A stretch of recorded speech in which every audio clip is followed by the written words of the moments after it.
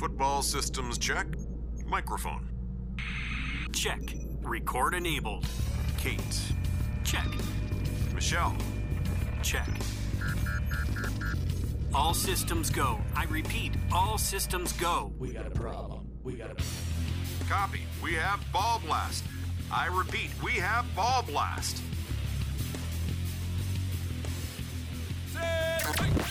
Liftoff. We have a liftoff. Welcome to the Ball Blast Podcast. Here to help you get ballsy and win your fantasy football leagues.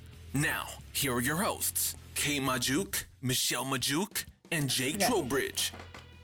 Welcome into the Ball Blast Fantasy Football Podcast. I'm your host, Kate, and you can follow me on Twitter at FFBallblast. And I'm Michelle. You can follow me at BallBlastem, BallBlastEM. And I'm Jake, and you can follow me at Jake Trowbridge with a W. Jake Trowbridge with a W. We are going to talk some lovely fantasy football today. As always, be sure to check out ballblastfootball.com. Lots of new stuff. We have lots of rookie profiles that we've been mentioning, but lots of pro day updates and pro day analysis thrown in there.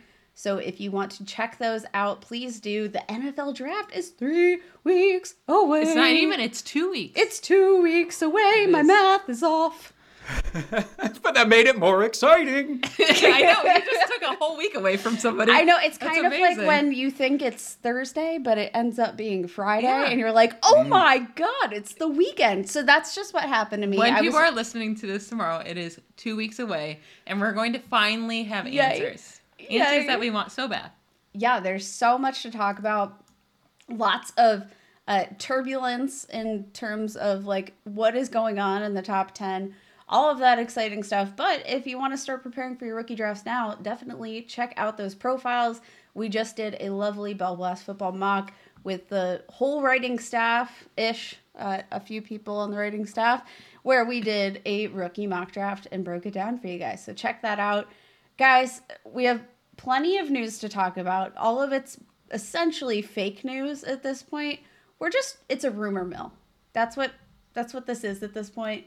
But we also have some pretty key signings that probably don't matter whatsoever, but they're key at this point in March or in April when we have no news. It's like these are key right now. Yeah, it's like these are massive signings when really they don't mean anything probably. At least it's something real to talk about. I think the first one though, this is totally just going off the draft stuff and a total narrative, but Justin Fields had his second pro day. It was basically just a second throwing session today for the 49ers, pretty much. Not just the 49ers. Not just the 49ers. I know the Patriots, some representatives from the Patriots showed up from the Jets. I don't know who else. But the key one that we're all focusing in on is that the 49ers GM, John Lynch, and Kyle Shanahan were both in attendance. And that's who we're eyeing, right? We want to know who are the 49ers going to take. And all the news coming out over the last few weeks or 2 weeks has been Mac Jones, Mac Jones, Mac Jones, Mac Jones. And today there's finally some buzz again that it could be Justin Fields. Saw a little picture of Kyle Shanahan talking it up with Justin Fields. They were smiling. They both looked happy. But guess what? Trey Lance has his second throwing session on April 19th. So that's on Monday. That's after Justin Fields. So he's going to be the last one where it's like, ooh, it's going to be Trey Lance. Yeah, it's going to rotate. So it was Mac Jones while they were with Mac Jones. And then today they're with Justin Fields. So it's going to be Justin Fields. And then when they go to see Trey Lance, it'll be Trey Lance. You guys know when you smile at someone, it means you're drafting them, right? Is this how we 7th ended up grade? married. Is this... First of all, good to know your secret. Second of all, that's exactly what I did to score a dance at my 7th grade homecoming. So, yeah, I think it tracks. Keep the face straight. No, I don't know. I think the right choice for the 49ers would be to draft Justin Fields. I made that perfectly clear. I just don't know if that's going to be the pick. That's all. Who knows? The odds have actually shifted over on DraftKings Sportsbook today. Odds for Justin Fields, I believe we're sitting at plus 250, and now we're sitting around the plus 100 mark. So Vegas is agreeing.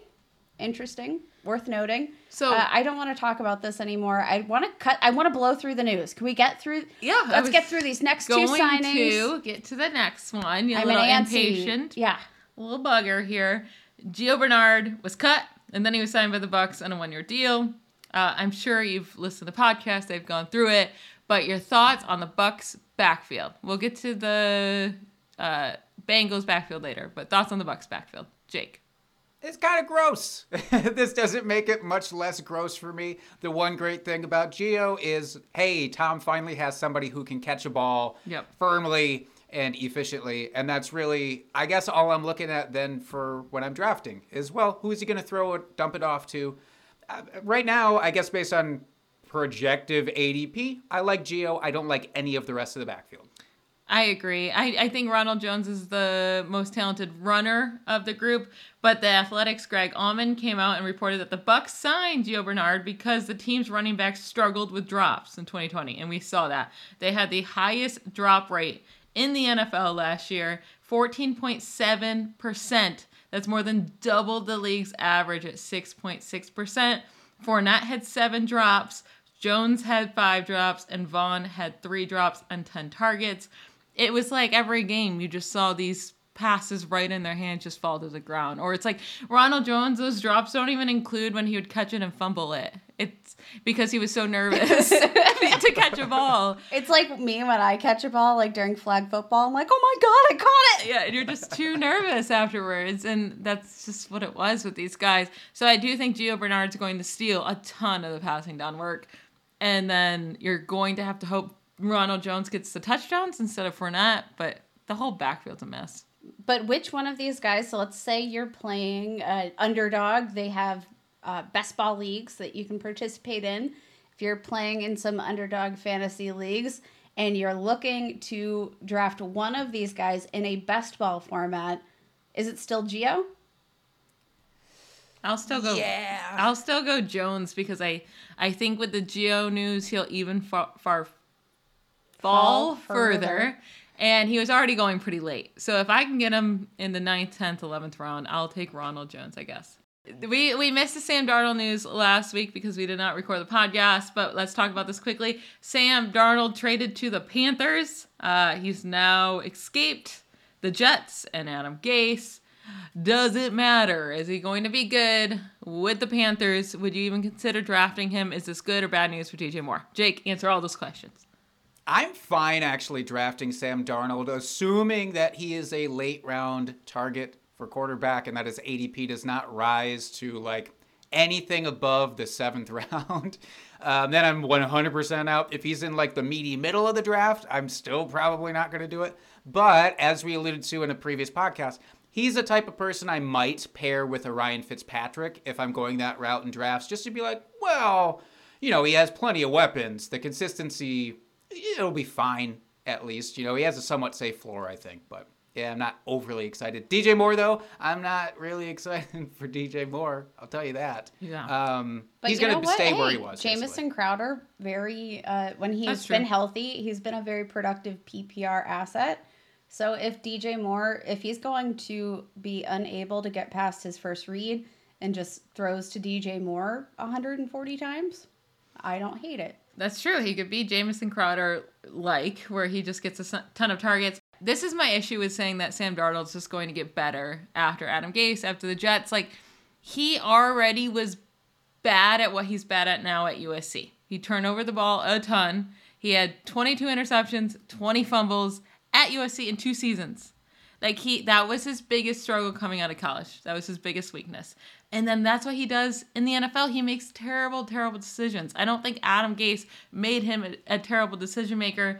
And with Gase and with the Jets, he has not been just like, oh, mediocre, like, let's get him on a good team and he can get better. It's like, no, he's been the worst of the worst of the worst. He's been straight, like, the bottom of the barrel. If you're looking since 2010, quarterbacks that had lower than a 60% completion percentage, fewer than 225 yards per game, and lower than an 80 passer rating in their first 3 seasons. Like, those are all 3 terrible metrics. It's Jake Locker, Colt McCoy, Mark Sanchez, Blaine Gabbert, Josh Rosen, Geno Smith, John Skelton, Deshaun Kaiser, and Sam Darnold. Like, if you're going to say Sam Darnold's just terrible because of his weapons, because of his team, then look at the rest of this list. It's not like they were given everything in the world. Like, just some quarterbacks are bad. and they're just bad. Like, Josh Rosen was just traded for a second-round pick 2 years ago, and he did nothing. Like, some quarterbacks just aren't good, and Sam Darnold's not good. I didn't know we were supposed to bring a body bag for this episode of the Ball Blast podcast. Speaking of blasting balls, holy smokes, Michelle. That was rough. That was tough to listen to. That's a really bad list of quarterbacks. It's kind of like we were listening to... And you can pull any list of any stat, and this is how bad it looks. Like, it's not just like... there's not a stat that he looks nice in. He's been the worst of the worst of the worst over the last 10 years. It's been straight garbage. Well, that list reminds me Can I take back what I said? I don't want to draft him anymore. Good. This is He's a really not bad an upgrade list. from Teddy Bridgewater. Yeah. At all. I don't think this is... So if you're happy with Teddy No. Bridgewater's fantasy points, that's cool. Now take some of those points away, and you should have never been happy to begin with. All right. And then the last signing, which we'll get into our talk of the town, James Conner signed with the Cardinals. Sad Steelers fan over here.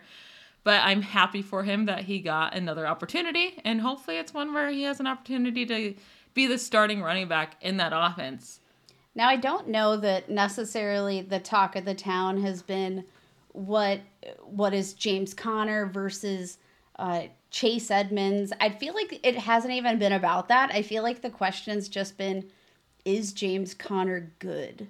And can he be productive in fantasy football?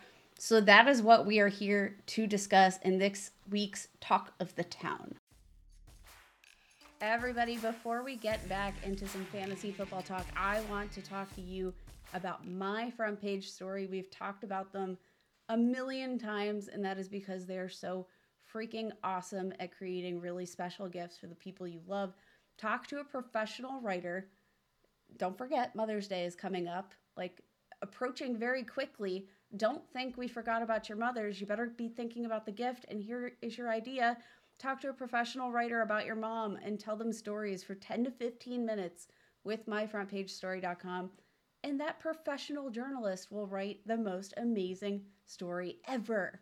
So literally, you give it to mom, it shows up, and it's like a front page of a newspaper, except it's about your mom, and she gets to know how much you love her. This is such an awesome gift, though, for real, because you know your mom read the newspaper, at least growing up. Maybe she stopped over the last couple of years, but this is something that's going to feel nostalgic to her. Like, she's going to love this gift, and it actually means you put some thought into it. Like, I know we have a lot of Mal listeners here, and I have a feeling that you just order those flowers, and you send them on over. You put no thought into it. Like, if you actually take those 10 minutes and just tell them about a fun story about your mom, or a loving story, or just a sweet story from when you were a kid, or now, like anything, like your mom's going to cry. You're going to make her so excited. It's just like such an easy, it's not, I don't want to say inexpensive, but it's not like a expensive gift. Like, don't worry about that. And it's just something that your mom is going to absolutely adore. Like, you're going to win son or daughter points so hard. Jake, are you one of those guys that just smashes send on the flowers? I actually like to think that I'm a little more creative than that. I have made some gifts over the years, not only because I'm cheap, but also because I'm sentimental. But this is so, I know it's maybe a little uncouth to say, it's so easy. Not that that's the main focal point, but it's easy, and it's something that you know that mom is going to keep around for a super long time. Oh, yeah. She's going to cry happy tears. And not that, like, tears are great, but isn't that kind of the goal with your mom, is to make her happy cry instead of sad cry? And that's the goal. But you know what? You don't have to worry about the cost, because we are here to help you out.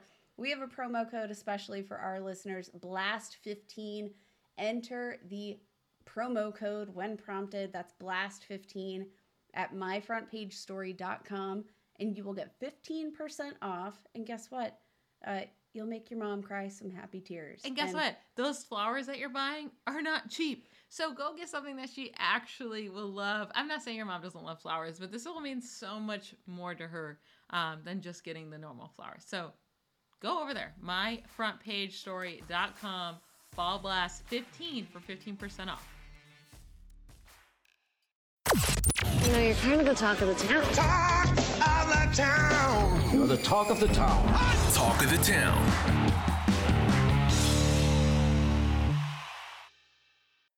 James Conner, going to probably fill the Kenyon Drake role. Kenyon. Now, guys, we have seen one of these guys be a very good fantasy running back, and one of them has not been a good fantasy running back. I am Team Conner. I want to establish my dominance early in this podcast. I love the fit. Conner slates in perfectly for the role that they have for Kenyon Drake. He's utilized in the passing game, not super heavily, but he's a very capable receiver out of the backfield. I mean, they're pretty comparable, actually, when you put them side by side. So I looked at James Conner versus Kenyon Drake. They saw, 16.3 touches per game for James Conner, 17.6 for Kenyon Drake. Yards per touch, James Conner actually out-touched Kenyon Drake, 4.6 yards per touch to 4.1. But even in terms of their fantasy production, like fantasy points per touch, fantasy points per snap, great. James Conner likes to score touchdowns. He's great after contact. I just, what is wrong with James Conner? I know we can say he's not healthy all the time. That's it. But if you can bank on a guy to have maybe 13 games a season, and he's going to be producing on average, I don't know, let's say 10 to 15 points per game, I think that's a guy that you need to be considering in your fantasy football drafts. And I feel like nobody is considering Conner at this point. I think that's fair. And I also like that is the question that we're asking, is more of James Conner as compared to Drake, as opposed to James Conner versus Chase Edmonds, because I don't think that's as productive of a conversation to have, really. It's just, look, do you think that he can at least be as good as Drake? Then great, because Drake, the volume was there. It was there for him, and I think it will be there for the most part for Conner as long as he can stay somewhat healthy, and I know that that's tough to project. I was really interested in the fact that James Conner led all of the Steelers pass catchers, all of them, in yards after catch last year. Now, that could just be, the receivers not being so great, obviously in the passing game being what it was, but he is a very capable pass catcher, and I don't know that people are giving him that credit. Oh, yeah. He's always been a very good pass catcher, and they didn't use him enough in that way last year. I was surprised with how, dink and dunk they were, but they weren't using James Conner or the running backs at all. But also, James Conner knows how to get in the end zone. He always has, and that's something Drake excelled in last year. It's the only thing he did. He had 10 touchdowns on his 264 touches. I guess I don't know if I would call that excel, but it's pretty decent. And he ended up being the running back 14 in fantasy. And I think we can probably say James Conner could end up there. Saying James Conner could be a top 20 running back is not crazy to me. I would bet. What should we bet on if that? He plays 12 games, he'll be I'll say top 15. Oof. I could easily do top 15 in points per game without question. I would be fine with that. Because, again, as long as we don't have to really project health out into it, that is great for me. Yeah, and I think that's fair because he's going... I don't see Chase Edmonds being the goal line back. And James Conner is good at getting to the end zone at that point. I think the biggest worry is, does Kyler Murray steal too many touchdowns away? That could always happen. Kyler Murray was there last season, and Kenyon Drake was a perfectly fine producer. He saw, 22 rushing attempts inside the 5, scored 9 touchdowns on those attempts. James Conner saw only 10, scored 5 touchdowns on those attempts. I don't think James Conner needs quite as much as Kenyon Drake does to get the same output, but I do think the difference that maybe we should be considering when we're talking about Kenyon Drake or James Conner's health is that, they do get Chase Edmonds reasonably involved in the rushing game. He's not super voluminous, but the Steelers' kind of game plan is to just run the same running back over and over again, generally speaking. Except for last year. Isn't it wild that Conner only had 40 more rushing attempts than Chase Edmonds last year? That's wild. That is nuts. James Conner was very, very good in fantasy until the Steelers just stopped running. And they just wouldn't run the ball, ever. But I think they're going to have Chase Edmonds involved in more of a consistent role than Damn we it. saw. I did not want to fall back on James Conner. I have to be out on him at some point. I can't. I am exactly as bad as I say Joe Mixon stands are. No. Yes, I am. The same every year I say. I mean, I'm not calling him a top 5 running back, good. but I'm not calling him a top 5 running back or even top 10. But he's not going to be drafted in the top 20 running backs next year. Like, I don't even think close. Probably maybe running back 30 in drafts. And he's going to be a top 20 running back, I think. I think that's so easy. Think the thing is, I do not think that Conner has upside that a lot of people are chasing at that position. Like, there's no chance for me that he would. I say that he could do top 15. I don't say at all he could do top 10. Like, that's how thin that is for me. Yeah. And he doesn't. I don't even think he could get you those top 10 weeks even. But I think he'll be steady and productive, and like as an RB3, which is where you could easily be drafting him at. Can I give you guys the splits, though? I don't know if you guys saw them. I posted them on Twitter. Jake, I hope you didn't see them because I'm about to blast your bubble. This should have been your hot take of the week. Do we have one, by the way? This could be my hot take of the week. I'm 100. I didn't even realize this about myself until we were researching for this episode. James Conner splits. So obviously you are going to see more points when you touch the ball more. That's not my argument here. But James Conner splits in games where he's seen 10 or more carries. His average, and that's over 26 games that he had more than 10 carries, his average is 19 PPR points per game. That is a pace for 307 PPR points per game. That is RB1 production. On the season over a 16-game period. In the 10 games where he didn't get that, he saw 10 or fewer carries, 9.71 PPR points per game, which is still not terrible. So I do think we're taking into account, the missed time, but I think he is a bank for 13 games, and I'm gonna say he's a top 15 back. I think the biggest issue when we're projecting out players and getting him in that top 15 is all of the second year running backs that we're also excited for who have a higher ceiling. There's going to be there's going to be at least 2 of these guys that out of the 5 or 6 that are being talked up that are going to fail. But they just have a higher ceiling, so it's going to be hard to project them higher than We've seen James Conner finish top 5. Yeah, I know. That was a couple years ago. I know, but I'm just like, we've never seen Miles Sanders finish top 5. Oh, well, no, I'm just saying there are plenty of other. We've never seen DeAndre Swift finish top 5. I'm just saying. I'm not comparing. I think Conner is a great late round draft pick. I would draft him over Ronald Jones. If Conner gets 22 rushing attempts, what about you, Jake? Inside the 5, he's going to have 11 touchdowns. Oh, ooh, that's mildly spicy, but apparently like I'm just very passionate. I'm definitely drafting him above Ronald Jones. I'm taking him above that entire backfield in Tampa Bay.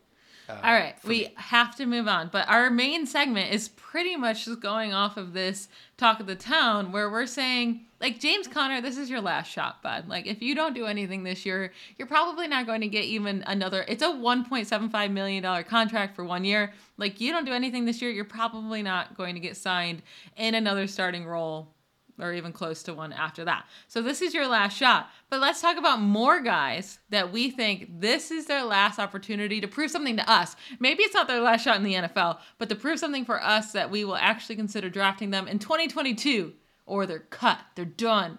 So let's start with this first guy, because we brought up in the news that Giovanni Bernard was cut. That's good news for Joe Mixon, you would think. We'll see what happens in the draft or if they sign anyone, but what do we think about Joe Mixon? I would have to think this is his last chance of being a top 12 running back. Like, if he doesn't do it again, people have to sooner or later start giving up, right? I have gone off about Joe Mixon on this podcast too many times, so I want to let you guys just talk. I want to hear Jake's thoughts about Joe Mixon and Kate's, and I'm going to just sit back.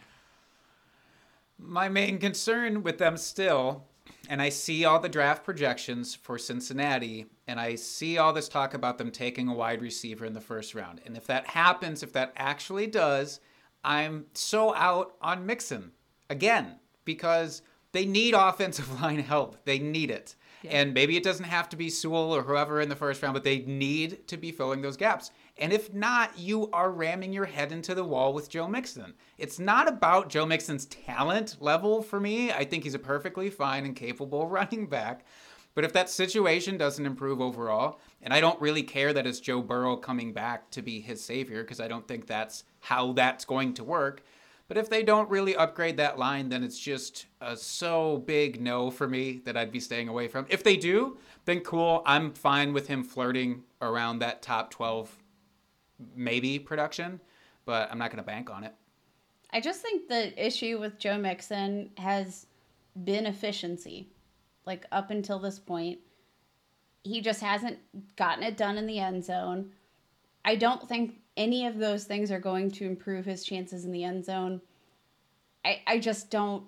I don't want him. The issue with Joe Mixon, I guess I am talking. I think I'm going to try to be kind of nice to him because I do think he can be a good running back if he were to be drafted on a different team. Like, coming out of college, I would have really liked Joe Mixon if I was analyzing these running backs coming out of school. Like, looking at his stats, I know I would have really liked him.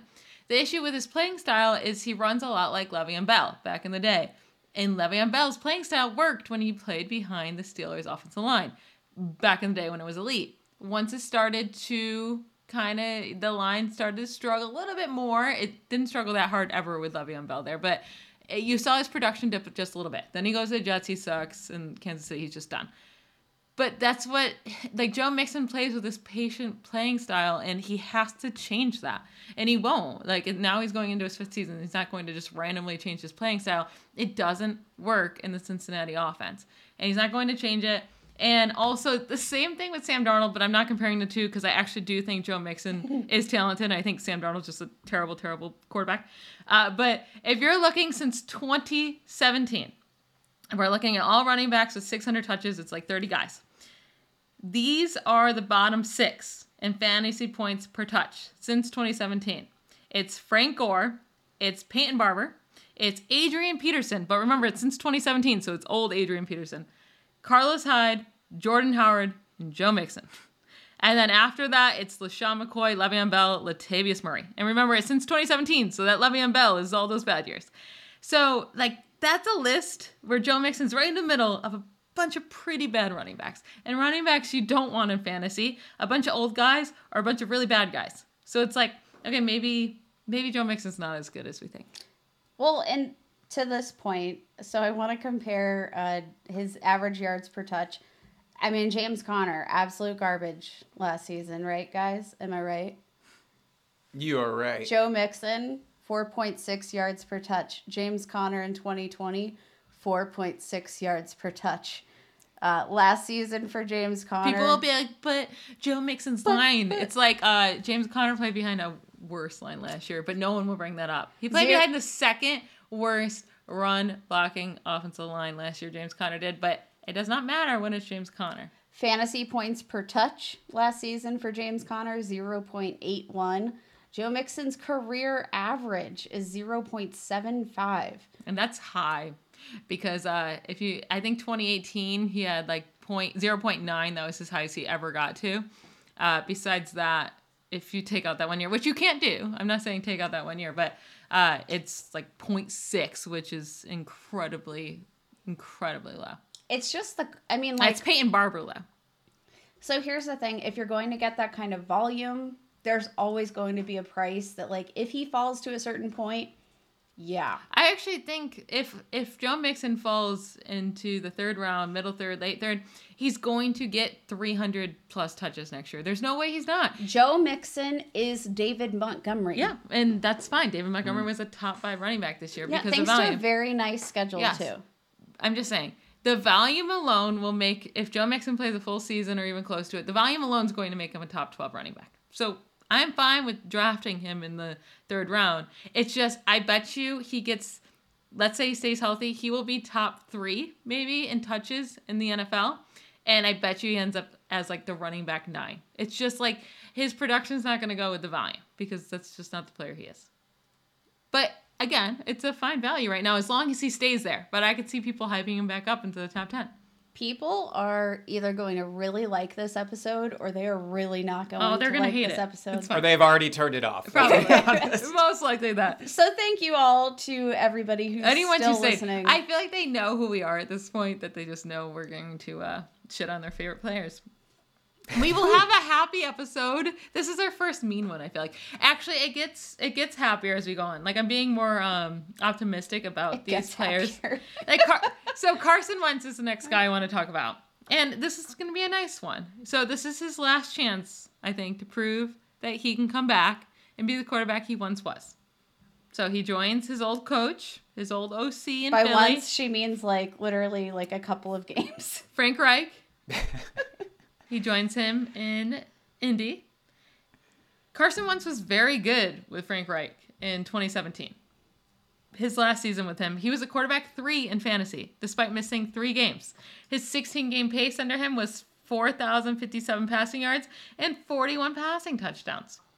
Then Frank Reich leaves the year after, and his play goes down. But he was still the quarterback 15 in points per game in 2018, the quarterback 8 in 2019, and a quarterback 11 from weeks 1 through 12 in 2020 before getting benched for Jalen Hurts because he was bad. But for fantasy, he was okay. I think he's getting a much better team, playing behind a much better line, much better weapons. Like, I'm okay giving Carson Wentz another chance this year, but this is probably the last one. What do you think, Jake?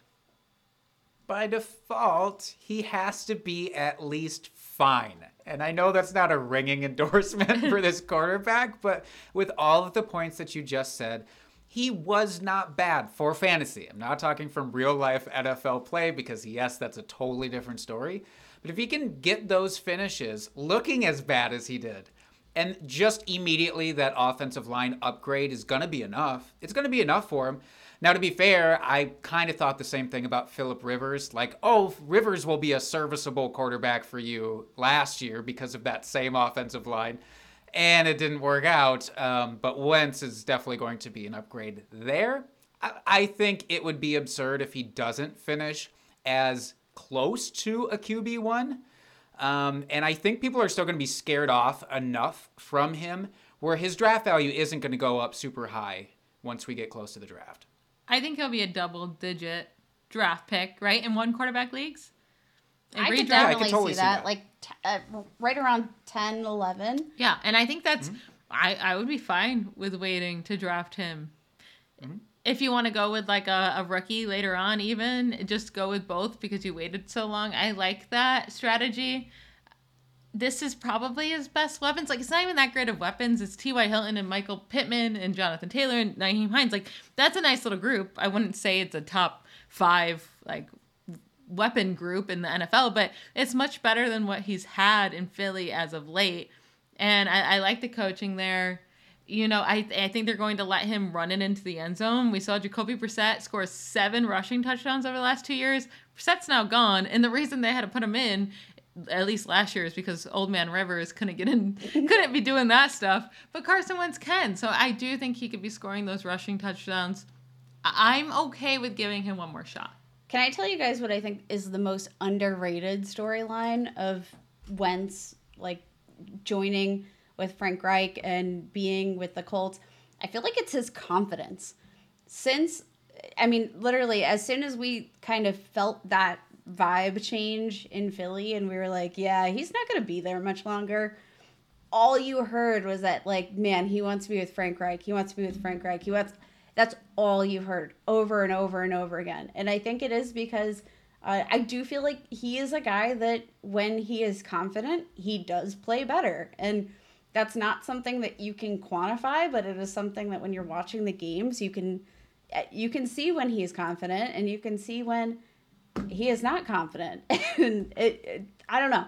It's not a quantifiable thing. That is not scientific. But when he is put in a position where there is somebody sort of over his back, he doesn't play particularly well. When he's the man, he plays like the man. One guy I don't want to talk about for too long because I want to move on to other people, but quarterback Daniel Jones for the Giants. I think this is his last, like, show me something to make me feel like you could be a franchise quarterback or that you can be a quarterback I trust in fantasy. I mean, last year he had Sterling Shepard, Golden Tate, Darius Slayton, and Dropsy Magoo. I actually put that in the notes because that's just my name for him. Evan Ingram as his supporting cast. And that's not like Shepard, Tate, and Slayton, I feel like are names, but that's not a good supporting cast. And if we're going to give Sam Darnold the benefit of the doubt, we better be giving Daniel Jones that same benefit of the doubt. He also played behind a rough offensive line. Jason Garrett is his OC. Like, is that really a better coach than Adam Gase?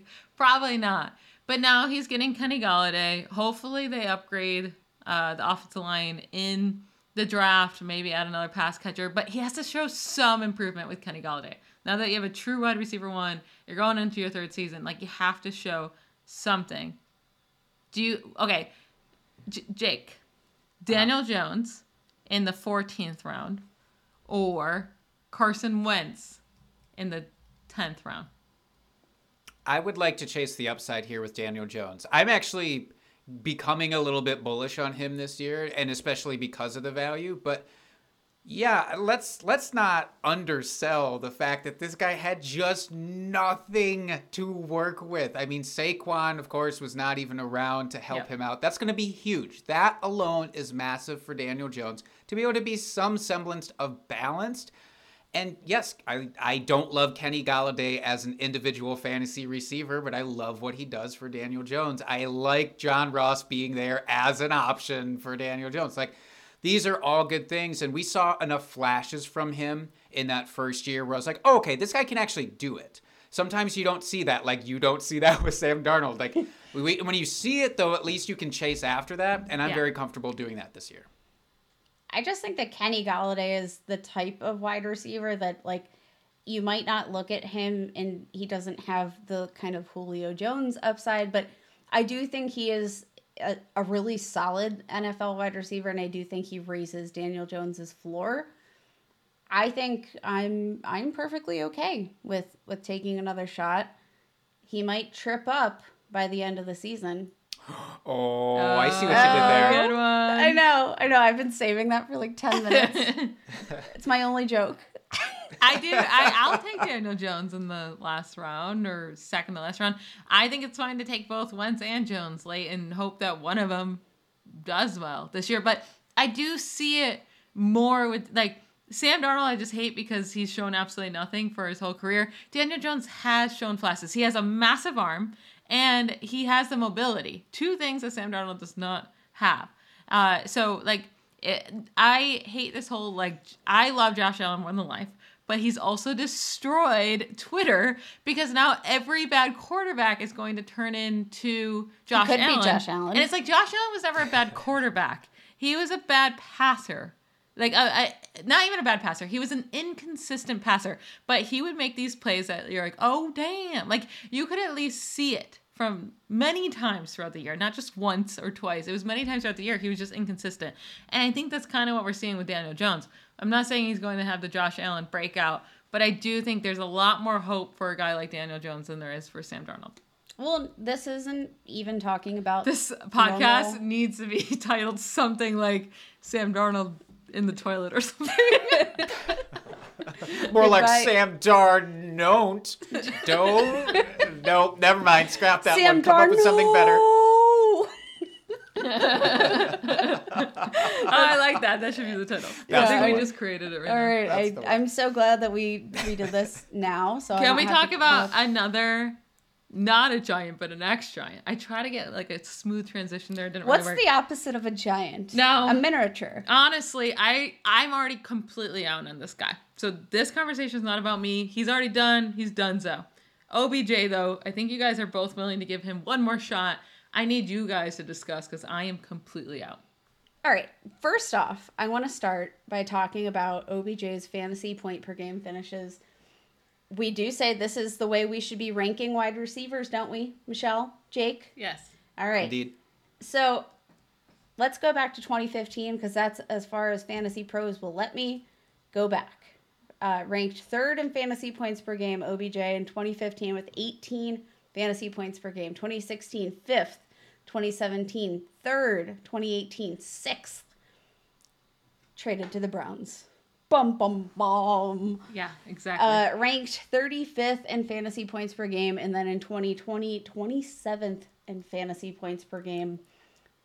So my question regarding his fantasy production and what you think of him moving forward is actually, I think, tied to this question. What is the over-under, would you take the over or under 4.5 games for OBJ played with the Browns in 2021? Do you think he's still there? I think that's the only question you need to ask yourself. And if the answer is yes, don't draft him. If the answer is no, or over under, whatever version of over under I just said, if he's not playing with the Browns, you draft him. If he is, why? What if he goes to Baltimore or something? Like, you don't know where he would go. I think. Let's I mean, say it's not like we saw the hypothetically a Giants good playing spot. lights out here. I mean, he was producing all of that with Eli Manning, who was like throwing like ducks. He was not playing super well in that last year, but he still produced for fantasy football, and that's all that matters.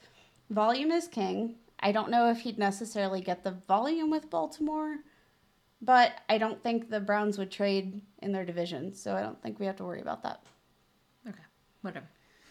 Okay, so my question, just answer the question. Do you think he's going to be with the Cleveland Browns for more than 4.5 games in 2021? I think if he gets into the season, I don't think they're going to trade him in the beginning of the season, maybe near the trade deadline if the team was losing. But I think with the roster that they built, we would expect them to be a winning team. And I don't know why you would trade away OBJ at that point. I don't think he meshes with Baker whatsoever. Baker is a better quarterback without him. They're a better team without him. And I do think they should trade him before the season starts. So fine, if he goes to a different team with a different offense that will know how to use him better, then draft him, I guess. But, like, he couldn't have gone to a better situation, really, than Cleveland. He has Jarvis Landry as competition, I guess, for targets, but no one really else. Like, he should succeed there. He's not succeeding. I can't really answer I just why. think that, I mean, we've seen when Baker Mayfield hyper targets anybody, I don't think it seems to work for him. He works his best football when he's spreading the ball around. I think the biggest barrier maybe to OBJ switching teams, like it's his choice, being traded to another team is just the fact that he carries nearly $13 million in dead cap. So that is the big question. How bad would the Browns want to get rid of them, and why? But there have been rumblings literally since last year, as soon as the year started, as soon as his first year with the team ended. There were rumblings. So I don't think it's coming out of left field to think that he might just not mesh with the Browns. I don't think that's crazy. I still think he's the same player, but I mean, just the sheer difference in play. You don't go from being an elite wide receiver for 5 seasons and then you're suddenly not. I don't buy it. I will say 2019, of course, is his first year on a new offense. I historically have just been out on receivers doing that, even though very recently some of them did prove me wrong that switched teams this last year and produced. But I was out on Odell Beckham in 2019 as a first year with the Browns. But that's because he was still being treated as a top 3-4 wide receiver, which seemed ludicrous. I will say there are definitely better offensive schemes he could be in. Not necessarily based on competition, but just in how they run the offense. And I think maybe we could see a trade happen this offseason yet. Once the dust settles from the drafts, people feel comfortable or uncomfortable with their depth charts at receiver. Maybe it still happens somehow. I don't know. If he stays with the Browns. I think it would be one of the situations where, kind of like a Jared Goff situation, you're almost like paying to get rid of him. Like that, you're paying your dues in picks. It's how much the team truly believes they're better without him. And maybe it was just a wild coincidence that last year they were pretty bad, as an offense at least, until OBJ went out. And then all of a sudden Baker opened up. Even that exact game, Baker threw that interception to OBJ. Like that first play of the game or on that first drive, threw an interception. And then the rest of the game threw 5 touchdowns and like I think he had a couple incompletions that game, and then he just kind of killed it the rest of the year. They go to the playoffs, they win a game. We saw Baker without OBJ in his rookie season. He was a much better quarterback. I think he forces the ball to OBJ. I think OBJ is in his head, and it's not just like we're making that up. We saw Baker Mayfield throw to Harrison Bryant. Harrison, right?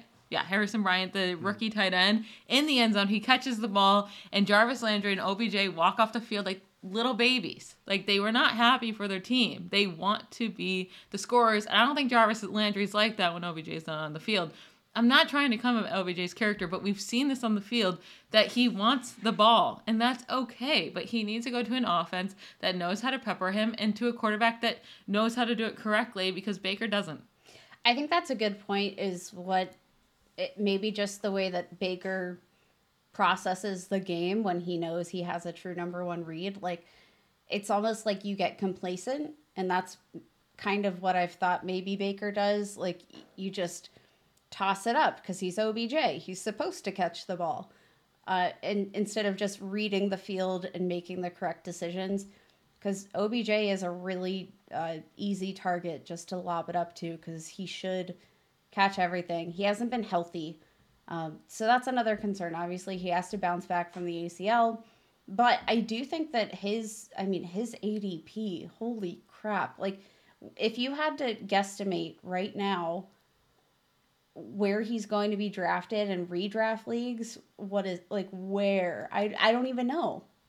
He's going to be beyond, this is just based on recent startup drafts that I've done, which is not necessarily indicative of redraft, of course, but it's been absurdly low, and I could see him very easily falling outside the top 30 receivers still, unless his name value bumps him up closer to it, which is possible, but it really is likely for me, just based on how sour people are on him right now, that he could be outside the top 30. And that's what I'm saying. Like, if that's the value, if that's where you're drafting him, I'd take that chance at upside all day. And now, I don't think his upside is what it used to be. His upside to me right now, like his top, is Stefon Diggs with the Vikings, not Stefon Diggs with the Bills currently, which is what people might want, that number one wide receiver overall, like, possibility. That's not in it, but I'll take that shot at that late round. So I want to compare two guys, and you may have already seen this also on Twitter, because Kate and I cannot just not tweet, I guess. So Keep it in your tweets. Keep it in your drafts, man. But so if we're comparing OBJ to another guy who is being kind of written off after a disappointing start to his career, but has the same type of potential, I think. He was a top 10 pick in the NFL draft, a big-bodied, he's talented. If you look over the last 2 years, they've averaged the same amount of receiving yards per game. 58.6 for this one guy, 58.9 for OBJ. They both have 7 touchdowns. This guy actually has 400 more yards than OBJ on the same amount of receptions. They both have 97 receptions over the last 2 years.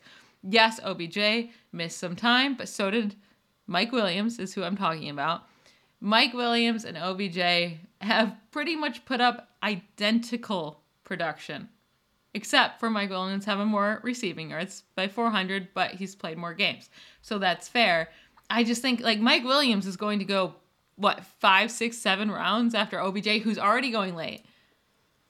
I think they'll be closer than that, but I do think that OBJ will definitely go above Williams. Don't you think OBJ will still be a 7th, 8th round pick at the latest? While Mike Williams, I could see being a 12th, 13th, 14th round pick. Like, I think people gave up on him, and that's fair. Like, I've never been a big Mike Williams, I've never been, his biggest fan, because I didn't know if he was going to get the usage he needs, because it's Keenan Allen. Keenan Allen is a wide receiver one there, but I do think with Justin Herbert at quarterback now, he can make 2 pass catchers very good in fantasy. Hunter Henry's gone, and we have seen Mike Williams have a season with 10 touchdowns in 1 year, and then the next year he went all the way down to 2 touchdowns, but he had 1,000 receiving yards in 15 games. So it's if he can just put those 2 things together, he could be a very nice value in those double-digit rounds. I think one thing that we're forgetting about last year in preseason practice, right at the end of August, he sprained his shoulder. Like, very badly. Yeah, like they showed it on Hard Knocks, and he was like laying there on the ground really bad, and they're saying that he could miss 4 weeks to start the season. He started week 1. And I mean, he put up 69 yards, that's fine, but then 14 yards, 17 yards, and then he was finally out in week 4. Like, he was never healthy to start the season. He wasn't even supposed to be playing, and he's trying to get this work in with a rookie that he has no connection with because they thought Tyrod Taylor was going to be the quarterback. And then he missed more time later on in the year with like a back injury. It was just kind of a mess of a year for him, but he still had games where he was targeted. Like, he's had games of 9, 8, 8, 7, 7, 9, 10, 7 targets. Like, he was getting them. He's always averaged a ton of yards per reception in his career. He's that deep target guy. I like him for Justin Herbert, especially without Hunter Henry. They might add someone in the draft. We'll see. They did add Jared Cook, but I don't think he's going to command Hunter Henry's target share. I like giving Mike Williams one more shot. And I'm not even saying he's going to be great, but if you're going to give one of these guys another shot, OBJ or Mike Williams, I'd rather just go with Mike Williams because I do actually think their ceiling's the same. I think it's a totally fair point, and Mike Williams definitely costs, I mean, literally nothing in terms of like dynasty draft capital. I feel like buy him in dynasty. What would you send for him at this point? A second? If you're in your dynasty drafts, I keep saying that to people. No. If you are trading a rookie pick, you're in an that's established. What I'm saying. Okay. Yes. So if you're wait till your rookie draft. I keep saying that right now. You are almost there. Like, you're going to have your rookie drafts after the NFL draft. People love drafting, which is in 2 weeks, not 3. People love drafting. Get there at the end of the second round where it's getting thin, at the top of the third round, and send that pick for Mike Williams. People are probably going to hit it. They just want to make a pick. That's all they want to do during that draft. So that's what I would do if I wanted Mike Williams. I feel like you're taking advantage of these poor people trying to scratch their fantasy football itches, but I totally love it. And something that I think is not, I keep bringing up intangible things, but I feel like Mike Williams and Justin Herbert just almost connected on like 7 million plays last year. Yep. Like I was like, ooh, and then it was like, oh no, the ball moved. Okay. Like, so you almost screamed every 5 minutes. It felt Remember like. When they almost won that game together and then it got called back? That's the saddest sentence of all time. Remember when they almost won that game? That's literally the Chargers 2020 season. Do you remember when they almost won that game? Mm-hmm. That's what the book is called. I will say he had 3 games of 100 yards and 1+ touchdown last year. He was super, super injured. Like, he has the talent, but his whole career has been the book of always injured. So that's something to also be worried about Mike Williams. But at this point with OBJ, it's like the same thing. So that's why I'm comparing these two guys, because it's like, okay, can OBJ stay healthy? Can Mike Williams? Like, I think you have the same opportunity for each. I like Mike Williams' offense more right now. Even if OBJ is technically the wide receiver 1, Jarvis Landry led that team in receptions or receiving yards in 2019 as well. And he's very good. He's a very good receiver. Yeah, like, he needs some credit here. Jarvis Landry is a good receiver. Yeah, exactly. So then I want to talk about one more guy. And this guy was a Ball Blast favorite last offseason. Womp womp. We talked him up as a top 5 tight end. He was going to be amazing. Womp womp. And it's Tyler Higbee. Womp womp womp. Womp womp womp. I wouldn't even give him another shot, but I talked myself back into it. No, I don't even know if I have yet. But Gerald Everett is gone. All right. And there's just a little something pulling me towards him, and someone needs to talk me out of it. It's not going to be me, because, baby, I did the research. Oh, my Lord.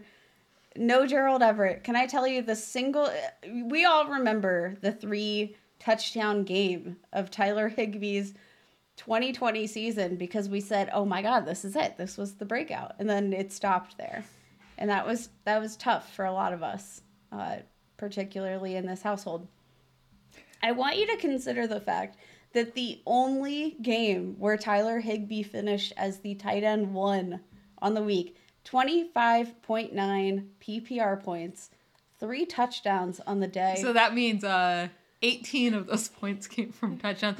I guess actually, I don't care. I will say getting 8 points from a tight end that aren't touchdowns it's fine. It's still That's pretty actually good. pretty good. Yeah. No, the only game where he accomplished that was the only game on the season where Everett was actually held without a single target.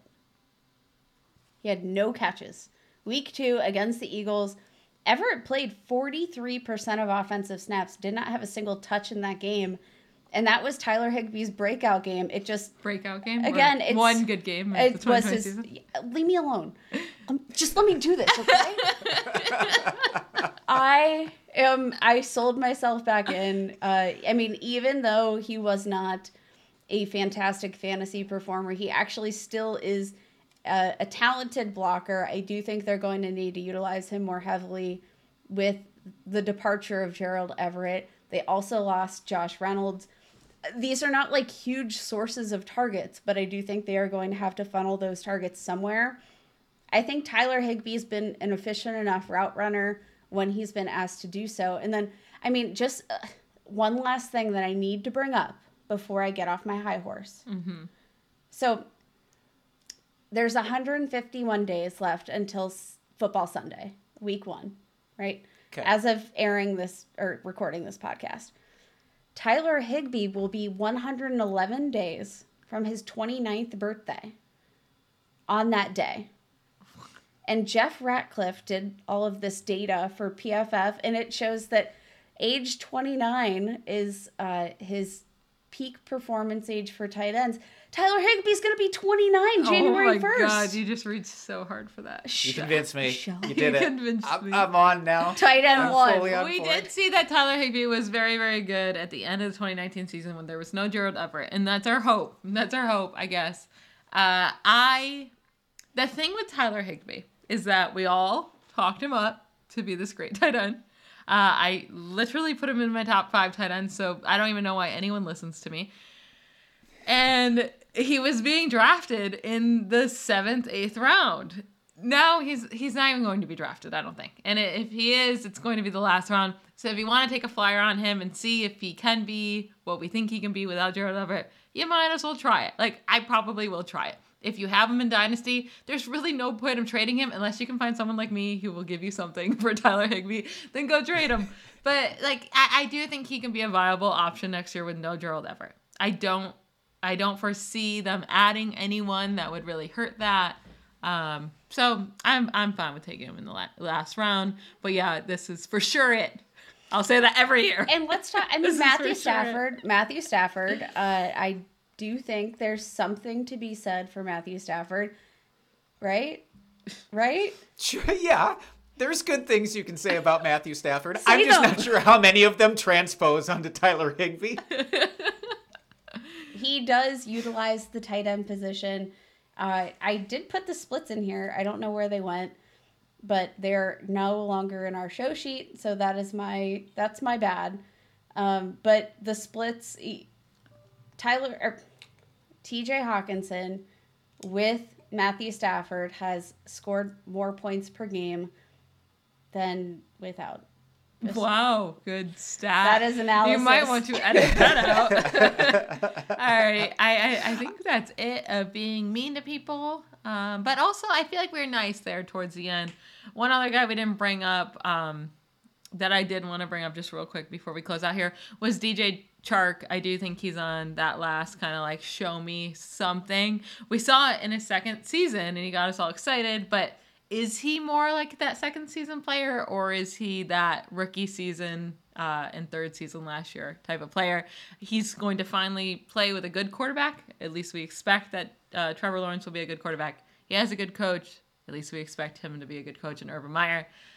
Let's see what happens. I'm willing to give him one more shot late in drafts.